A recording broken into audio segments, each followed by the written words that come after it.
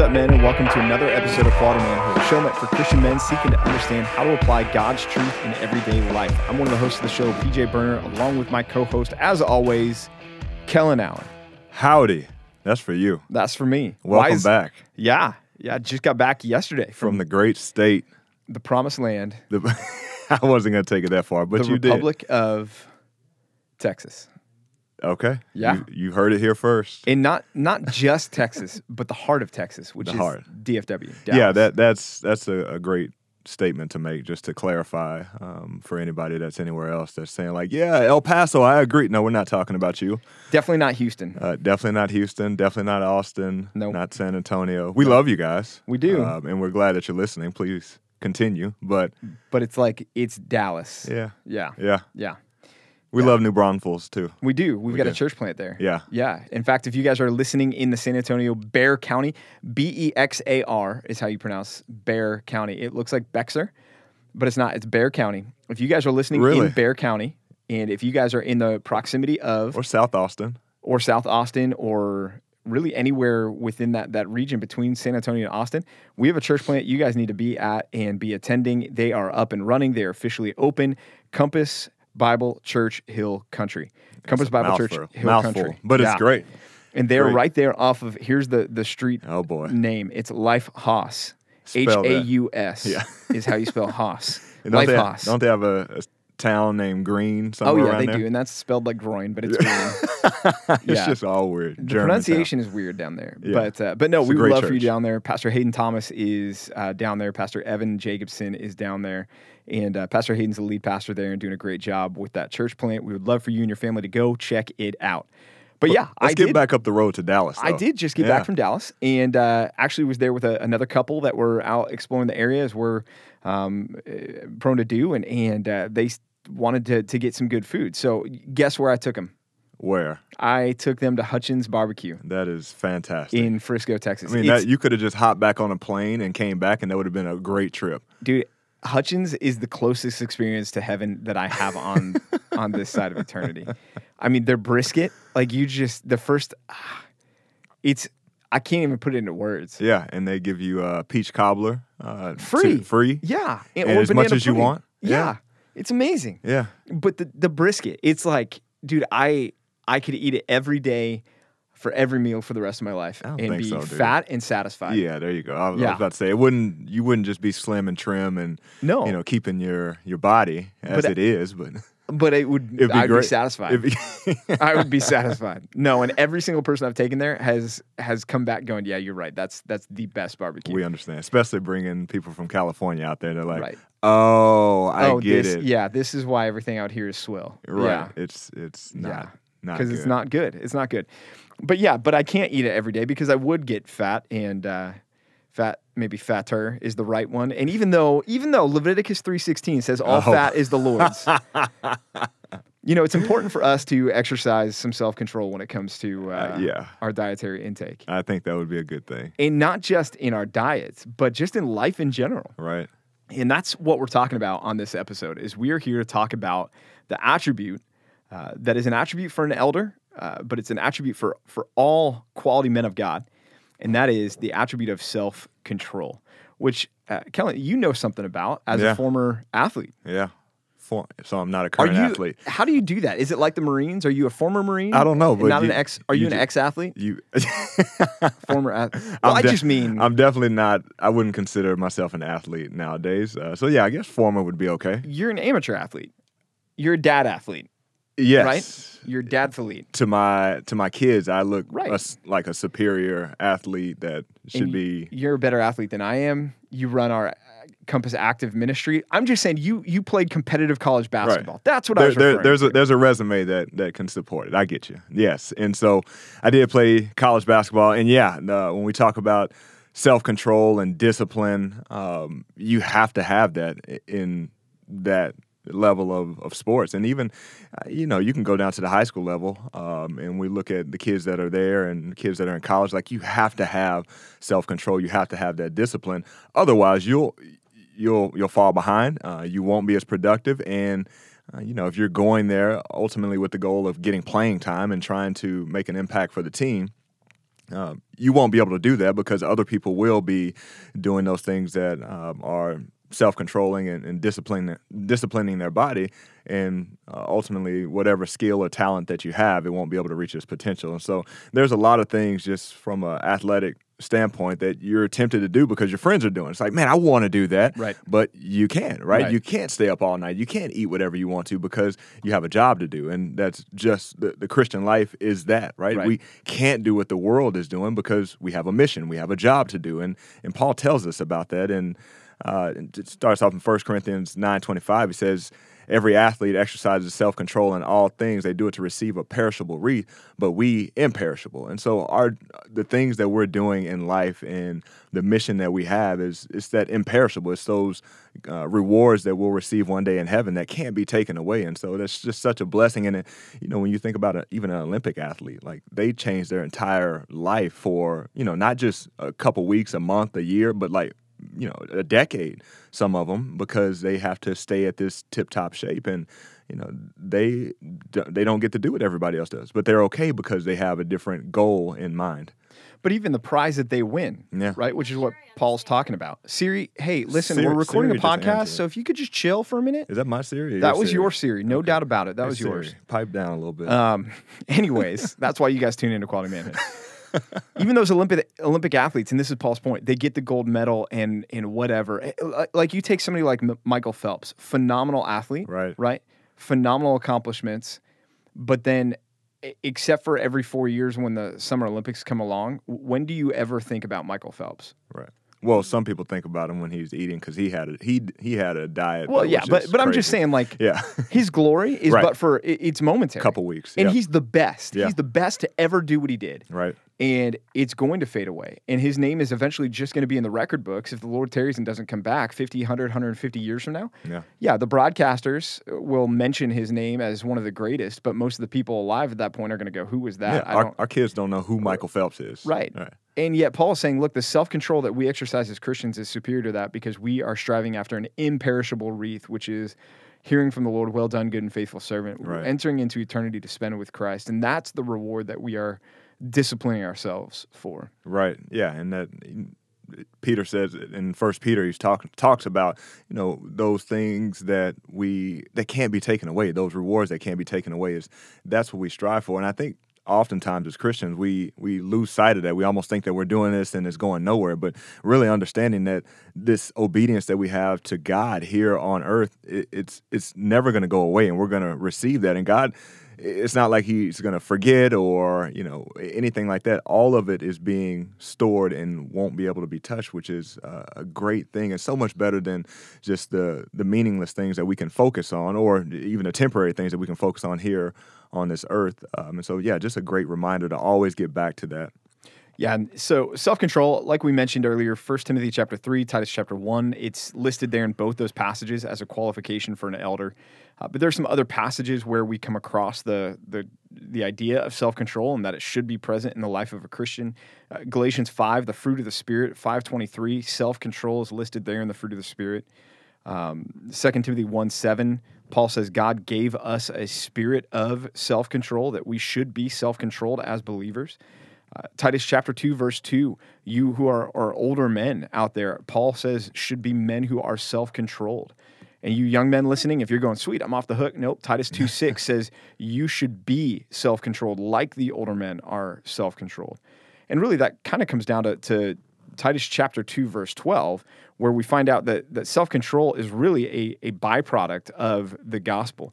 So I'm going to read Titus 2, verse 12 here in just a second. And I want you to listen in to how the self-control is connected. Starting in verse 11, it says this: "For the grace of God has appeared, bringing salvation for all people, training us to renounce ungodliness." So being saved, the grace that saves us also trains us, verse 12, trains us to renounce ungodliness and worldly passions and to live, here's our concept, self-controlled, upright, godly lives in this present age, waiting for our blessed hope, the appearing of the glory of our great God and Savior, Jesus Christ. So the gospel is there to produce in us self-control. In fact, we know from 1 Peter chapter 4 that Christ is coming back, right? Mm-hmm. That he's going to return. And Kellen, what is in 1 Peter 4:7? we find there that Peter admonishes us towards self-control in light of that. What's the concept that he's talking about there? It says, well, I'll just read it. It says, the end of all things is at hand. Therefore, be self-controlled and sober-minded for the sake of your prayers. Above all, keep loving one another earnestly, since love covers a multitude of sin. Show hospitality to one another without grumbling. And so just thinking about that self-control is for the sake of our prayers, right? As we're praying to God, we need to have self-control. We need to have that humility and even understanding that all things are coming from Him, but being able to think through just our glorifying God through all of that. And so, yeah. Yeah, Christ is coming back. How are you going to be found when He returns? That's some of what Peter's talking about there. And yeah, it's talking about our prayer life as well. That if we are not men of self-control, our prayers can be hindered. So what are we talking about when we're talking about self-control? Because this is kind of a maybe ambiguous concept still in our minds a little bit. At the end of the day, men, we're talking about morality in our lives. We're talking about being self-controlled men, making sure that we are learning to discern between what is good and what is evil, and at the end of the day, choosing what is good over what is evil, choosing what is good over what is wrong and what is clearly sinful. Self-control is avoiding excess really into anything but worshiping God. It's not giving ourselves to the full-on pursuit of anything that is an idol in our lives. And yeah, that could be food, that could be sex, that could be our kids, that could be a job, entertainment. Yeah. It could be any of those things. Anything that we give ourselves over in excess to that's not a pursuit of the glory of God, that's not a pursuit of worshiping God. And my wife always tells our kids, and I so appreciate this, she says, you guys need to learn to be able to tell yourself no. Right. And that's self-control in a nutshell. Yeah. Yeah, and I think even one of the areas could be laziness, right? We want to hit the snooze button and want to sleep in, and sometimes, like you just said, being able to tell ourselves no and disciplining our body, as Paul talked about, to do simple things that start our day off on the right path is getting up, getting in the Word. When those times when you don't feel like praying, I'm going to pray anyway. I'm going to find things to pray about because it's that important. I'm going to find time to study God's Word because it's that important. I don't, naturally we don't have to find time to watch TV or find time to do some of those earthly things that, again, when we talk about are temporary, we don't have to stretch ourselves to do that, but we need to discipline ourselves for those godly things because it's not natural to our flesh. And so being able to, tell our body no is a great thing to do. And more often than not, when your body wants to do something, it's something that you probably should check it because it may not be honoring to Christ. And if it is, then great. You've disciplined your body to where it's wanting to do things that honor Christ. That's a great thing. But always being able to evaluate to say, is this something that's pleasing God? Because that should be our goal in everything that we're doing. And knowing that our flesh is weak and we're going to have to continuously tell ourselves no in order to be able to do it. Yeah, Kellen, you mentioned the word discipline there a couple times. And Paul says this in 1 Corinthians 9:27, right after he says, hey, every athlete exercises self-control as they're striving after that imperishable wreath. Verse 27 of that same passage, 1 Corinthians 9, he says, but I discipline my body. I discipline my body, and I keep it under control in the ESV. Some older translations say, I make it my slave. Yeah. I make my body my slave, lest after preaching Christ to others, I myself should be disqualified. And so that's the fleshly desires, the fleshly lusts that you have within you that you need to learn to say no to, and that's that discipline. I'm going to keep it under control and make sure that my flesh doesn't rule and govern me, but I'm governing my body here, walking by the Spirit, not by the flesh, right? In that, Kellen, like you said, that can come into the area of laziness. That can come into the words from our mouths. Right. Being self-controlled in what you're talking about, being self-controlled in your temper, so that you don't get heated when you're getting into an argument with your coworker in the office about vaccines or about masks or about the border crisis or about politics. Man, you need to make sure that you're not after winning the argument at the cost of losing the soul that you're talking with. And so self-control is huge in that. Yeah, what you take in with your eyes, Kellen mentioned entertainment. Having the self-control, even if everybody else in your life is watching Game of Thrones, for you to go, I'm not going to watch that tripe because it's just absolute smut and garbage, and I'm not going to do it. I'm not going to give myself over to that and justify it by saying, oh, well, I can handle it. No, you need to not give yourself over to anything that is glorifying the flesh and glorifying what is evil and that which Christ died for. And so, yeah, self-control it involves discipline and doing the hard work to make sure that we are not giving ourselves over to an excess of anything that isn't glorifying to the Lord. Yeah, and you mentioned that just the things that we take in, right? And so, looking just the thought of stopping the sin even before it gets to us, or stopping the thoughts and the ideas and the things that we fill our minds with, because the more we fill our minds with those things, then the more we act out on it, the more we start to dream about those things, or even like plan those things or plot those things in our planning for the day. And Psalm 36:4 said he plots trouble while on his bed. He sets himself in a way that is not good. He does not reject evil. And it's just that thought of our natural tendency, again, our fleshly desire, if we're not focused on Christ, if we're not focused on doing the things that are pleasing to the Lord, are typically going to be those that are evil and wicked. It's just our nature is who we are. And so that even just that desire and that self-control to fight and make sure we tell ourselves no is important, because if we just left to our own senses and our own thoughts, then it's going in a way, as the psalmist says here, in a way that is evil and wicked. Yeah. And so maybe, men, you're out there going, okay, so self-control is important and we should be men of self-control. What does that look like? How do we do that? I think number one, and Kellen already hit on it a little bit earlier, is, the intake of the word. The psalmist says in Psalm 119, how can a young man keep his way pure? Which is definitely an issue of self-control. And he says, by keeping it according to your word. Well, you need to be in the word if you're going to obey the word. You need to be in the word if you're going to be guided by the word. You need to be in the word if you're going to be molded by the word. And if you're not, if that is not a priority in your life and you're looking at your life going, man, I am not a man of self-control. Well, I would say step number one is get yourself in the word and saturate yourself with the word daily. The writer of Proverbs says, and I can't remember exactly the address, but he says this. He says, a man without self-control is like a city without walls. What a vivid picture that is for us, man, that you are vulnerable to the attacks of the enemy if you do not have self-control. And so one of the ways that you build up those walls, men, is by building it up with the word of God daily, taking it in. We've talked about in previous podcast episodes on Quality Manhood about meditation and memorization and the importance of those things and ways to do that. So you can go back and listen to some of those episodes in our archives, but be in the Word. And then the second thing is, so often we are about weeding our spiritual gardens. And what I mean by that is we're focused on saying, man, I need to just make sure that I'm avoiding sin. I need to stop sin. I need to get sin out of my life. I need to, and we're maintaining, our spiritual lives, or trying to maintain our spiritual lives by focusing on not sinning, rather than saying instead, man, how can I please God? That's the key to self-control. It's saying, what right now in this moment is going to be the most pleasing thing I can do for the Lord? And if that becomes your mindset, well, then you're going to take care of the weeds. You're going to take care of the sin, because the answer to that question is never going to be sin. Right. But it can be so helpful for you in the moment, rather than being defeated and beaten down and trusting in all of these peripherals, to come back to the issue of, okay, what's my job right now? My job is to please the Lord. How can I please the Lord? Yeah.